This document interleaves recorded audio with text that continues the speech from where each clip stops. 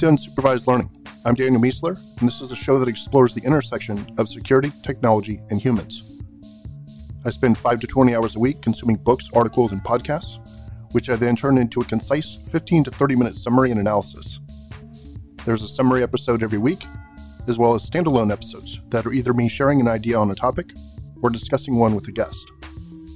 The goal is twofold: to keep you up to date on the absolute latest in security and technology, and to explore ideas that hopefully give you something to think about. All right, welcome to episode 230. Starting off security news. Ukraine has raided the home of and detained the hacker named Sanix, who tried to sell 773 million stolen email addresses and 21 million passwords. Carnegie Mellon found that between 45 and 60% of Twitter accounts discussing COVID-19 could be bots. Many of the accounts spreading mis- or disinformation were created in February and have been amplifying bad information about the virus ever since.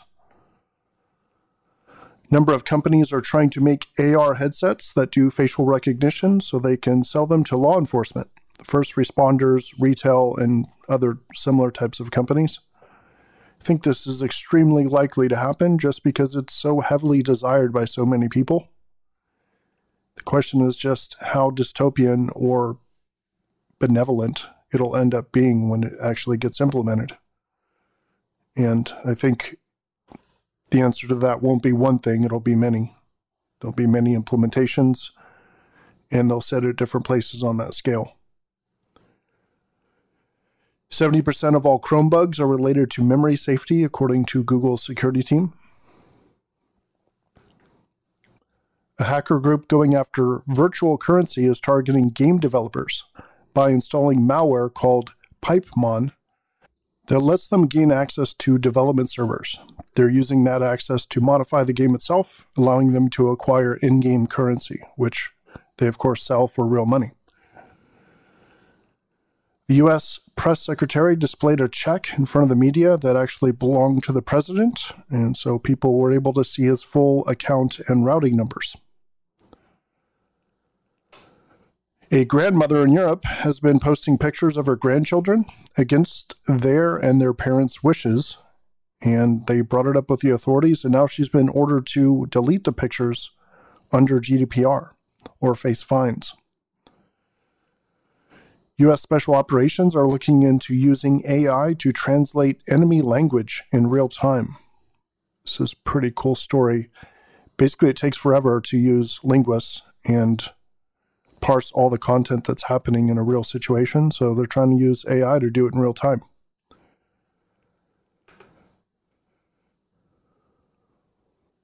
Google has turned on DNS over HTTP by default in Chrome. And a couple stories here about China. They are moving in on Hong Kong and establishing new rules, possibly ending much of its autonomy. And Taiwan has actually volunteered to help Hong Kong in this, which doesn't bode well for stability in the region. And China is also starting to use Cold War language in conversations about the U.S. because they're really upset with the U.S. blaming them for COVID-19. Advisories: there's a critical flaw in Cisco's call center in a box product. And breaches. People who had their data hacked in the EasyJet breach didn't just lose their credit card details. The attackers also got access to their travel itineraries, which reminds me a lot of the Chinese hacks on Equifax, OPM, and Marriott. Not saying it's actually China, but the more you know about someone, the easier it is to take action against them. And knowing, where they're going, where they're traveling to and from, is a great piece of that puzzle. Home Chef has lost 8 million records, and Thailand's largest cell phone network provider had a database of 8 billion DNS queries stolen. It's just sitting online with no password. And of course, that's a whole bunch of IP addresses that were asking for certain domains, which is a huge privacy issue. They tried to get around it by saying that there was no personally identifiable information in there, but it's just an extra step to connect that if someone was able to do so, and they'd be able to get some pretty sensitive stuff. What someone searches for in their browser is usually considered by people to be fairly intimate. Technology news. Facebook, along with many other tech companies, is saying a massive percentage of their workers will be transitioned to remote work permanently. Some more on this one later in another story. Joe Rogan, who probably has the most popular podcast in the world, 192 million downloads per month, supposedly, signed an exclusive podcasting deal with Spotify. He says it'll be the same exact show, but it won't be on YouTube or anywhere else anymore. Podcasting continues to evolve into a serious medium. And I saw a comment earlier today when I was checking the news to get ready for the show that basically said Joe Rogan is like mainstream media at this point because his following is much bigger than like all the talking heads at CNN combined. It's completely insane how big his podcast is, and a lot of others as well. Researchers from 3 different Melbourne universities achieved a new download speed of 44.2 terabits per second, and this is over normal fiber optic cables, not like some crazy new stuff. So could potentially use our existing infrastructure.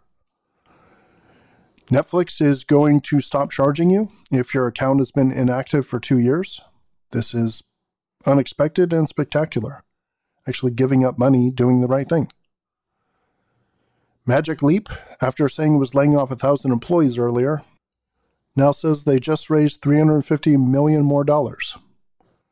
And it looks like their focus is definitely going to be on the corporate side, not the consumer side. AT&T will supposedly drop the 5G Evolution branding for its current 4G phones, which makes sense given the fact that their 4G phones are in fact 4G and not 5G, which is different than 4G. Can't believe they really did that in the first place.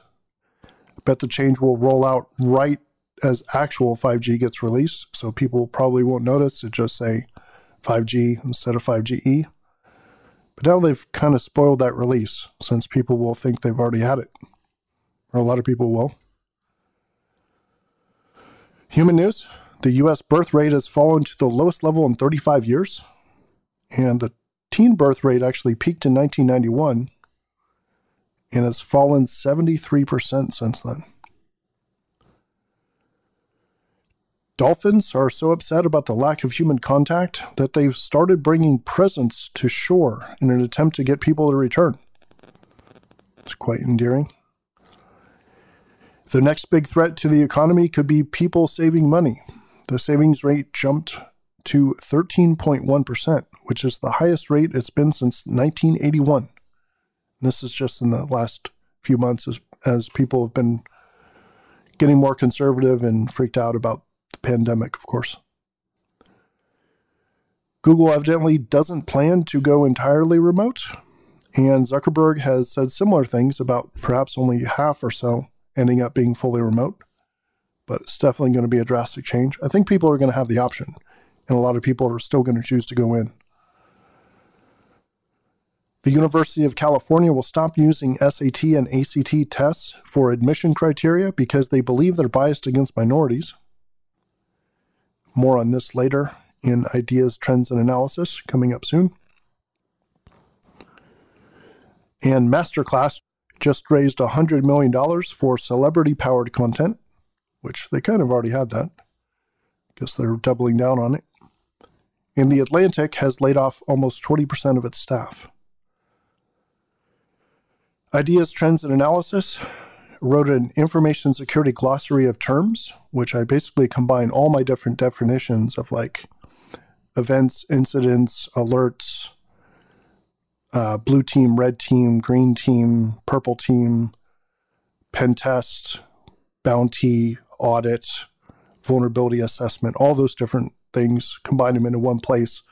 Enough people were basically asking about that. I finally said, might as well just knock that out. So I did. Got an analysis of the 2020 Verizon DBIR report, which short. It's like a 10-minute listen. It's also on the podcast. You might have already heard it, actually. And got a question here, just a quick essay I wrote. Is China making a major strategy mistake by being so rude, basically?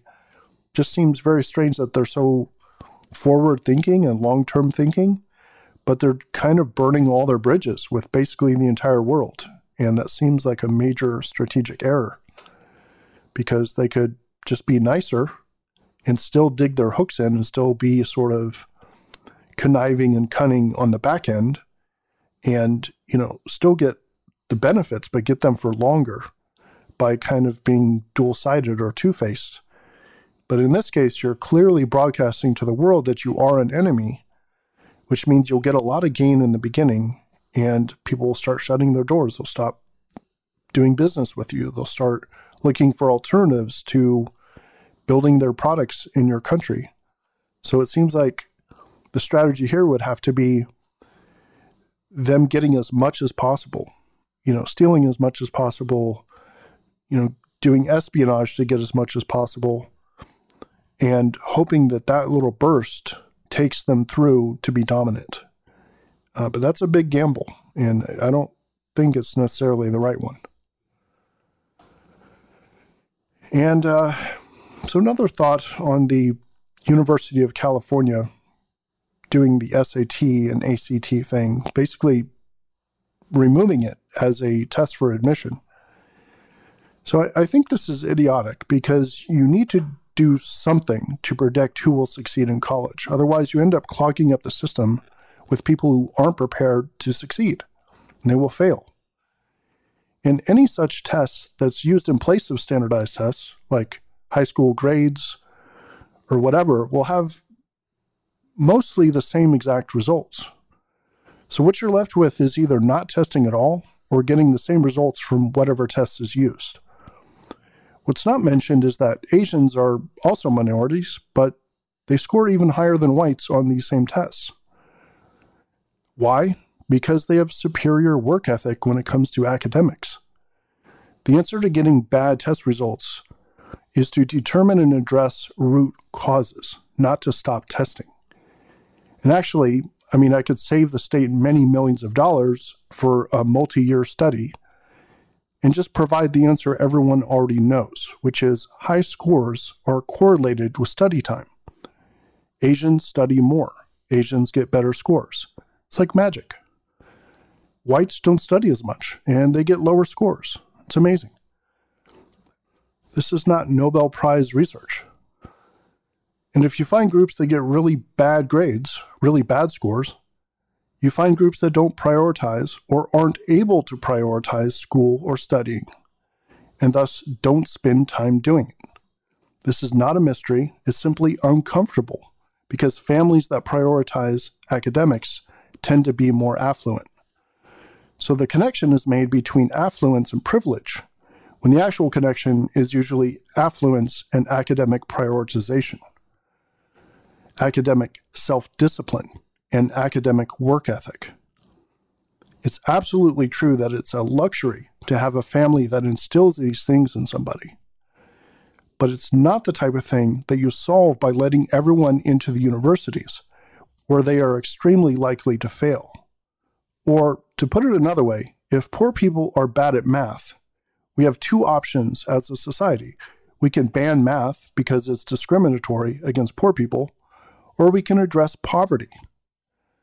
And California has just unfortunately decided to ban math. This is yet another well-meaning, far-left policy that will end up hurting the exact people it's meant to help. As the public schools are flooded with people who aren't prepared to be there, those who prioritize academics will simply move to better, more exclusive options. And the result is as inevitable as it is obvious, i.e., rich and poor students moving even further apart in achievement than they already were. So, yeah, that's how I feel about that. I think it's extremely unfortunate that you have well-meaning policies that are actually going to do a lot of damage. All right. Remember how everyone hated open plan offices? Well, I think those are about to be even less popular now when people head back to the office. People are going to be demanding more partitions, and definitely not 0 partitions. And got an argument here that book clubs should meet more often and discuss the book as a group as they read it, instead of getting together at the end, which a lot of people won't finish the book, people won't be caught up. So wanted to ask the UL Book Club if this is something we should try. So I'm going to pose that to the group this weekend on Sunday when we do our book club. Updates. Currently reading 2 books right now. Data Loom by Stefan Few and Anna Karenina by Tolstoy. Super excited about the Tolstoy book, actually. I'm just astounded by the quality of his writing. It's like the most insightful look into human psychology that I've ever experienced through reading. The dialogue, the way he describes small gestures, he makes every interaction acutely realistic. If you've not read this book, you absolutely should. And I guess there's a reason it's considered the best work of literature of all time by a lot of people.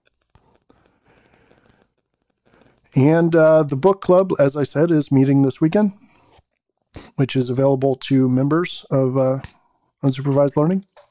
And I think we're actually going to select a book this time. We have not done that for like the last 2 to 3 meetings. We've just been catching up and talking about how we're dealing with the situation. But things are, I don't know, becoming more normal. So I think we're going to go ahead and get back on the reading train and select a book. And in the Slack channel, someone's already proposed a couple of good options. So we will pick that after our discussion on Sunday. Discovery.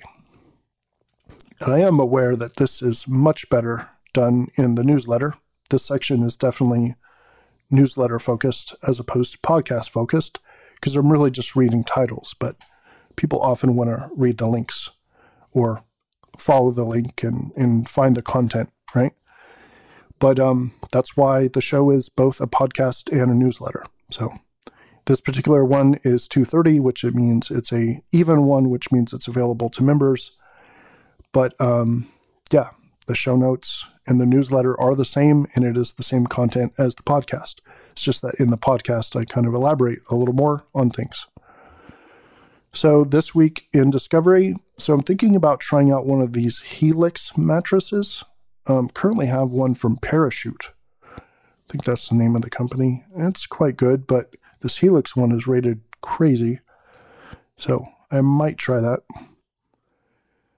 Calculus Made Easy. It's a PDF. It's pretty interesting. Got about halfway through it so far. Why OPSEC is for everyone, not just people with something to hide. The state of facial recognition around the world. It's an infographic, which I also just posted on Twitter like an hour ago. Got a great collection of data visualizations. Wired's list of the best online mattresses, which I don't think that one was actually in the list, interestingly. Bespoke software and a simple RSS aggregator. How to manage an employee who's struggling to perform remotely.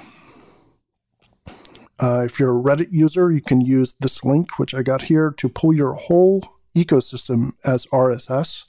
So it's got like all your messages, your upvotes, your downvotes, your front page, all your subs, everything. I'm actually going to do a post about how to get everything via RSS for Reddit. So I should post that soon. How to draw block diagrams. Why the Cessna is such a badass plane. Honeybees eat the leaves of plants to force them to flower. Thought that was a little dark, but kind of interesting. Reminded me of killing cubs to make a female tiger want to mate. That's why it seemed a little disturbing to me, but interesting. Basically, if the plant is taking damage, it starts rejuvenating and generating flowers. So bees make it take damage. Scout Suite, a multi-cloud security auditing tool, and Org Mode, organize your life in plain text. Recommendations. So we're all going to be spending a lot more time at home, likely for a long time. I just went through a major upgrade phase throughout my entire life really, but especially around the house and in a number of key areas in particular. Basically, my idea is that anything that you interface with often and that interacts with your senses regularly, you should consider doing a major upgrade on. And some examples are like your mattress, as I mentioned above, pillows, your webcam, your monitors, your TV. Definitely go OLED if you can. Your coffee setup, grinder, coffee, brewers, etc. Your speaker system, key cooking utensils, etc. Basically anything that's coming in through your senses. Your eyes matter, sound, music. These are things that we enjoy, right? We enjoy watching things with our families. We enjoy listening to music. We enjoy listening to podcasts. Basically, all those things, upgrade those through better speakers, through better monitors, better visuals, smell, sound, your sleep, your exercise. I didn't put that in the list. I should have.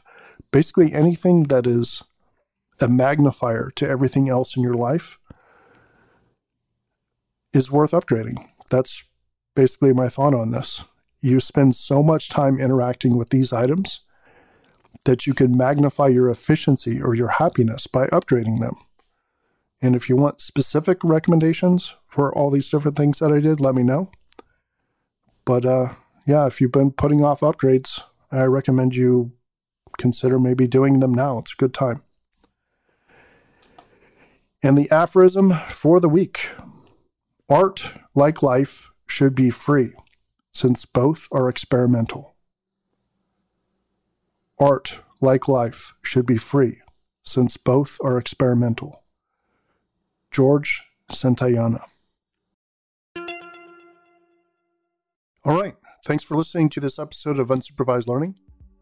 I believe inserted ads are not just annoying, but that their business model is toxic to content creation. So if you enjoy the show, please consider supporting it directly for just $5 a month or $50 a year, which is 2 months for free. UL members get the newsletter every week instead of just twice a month.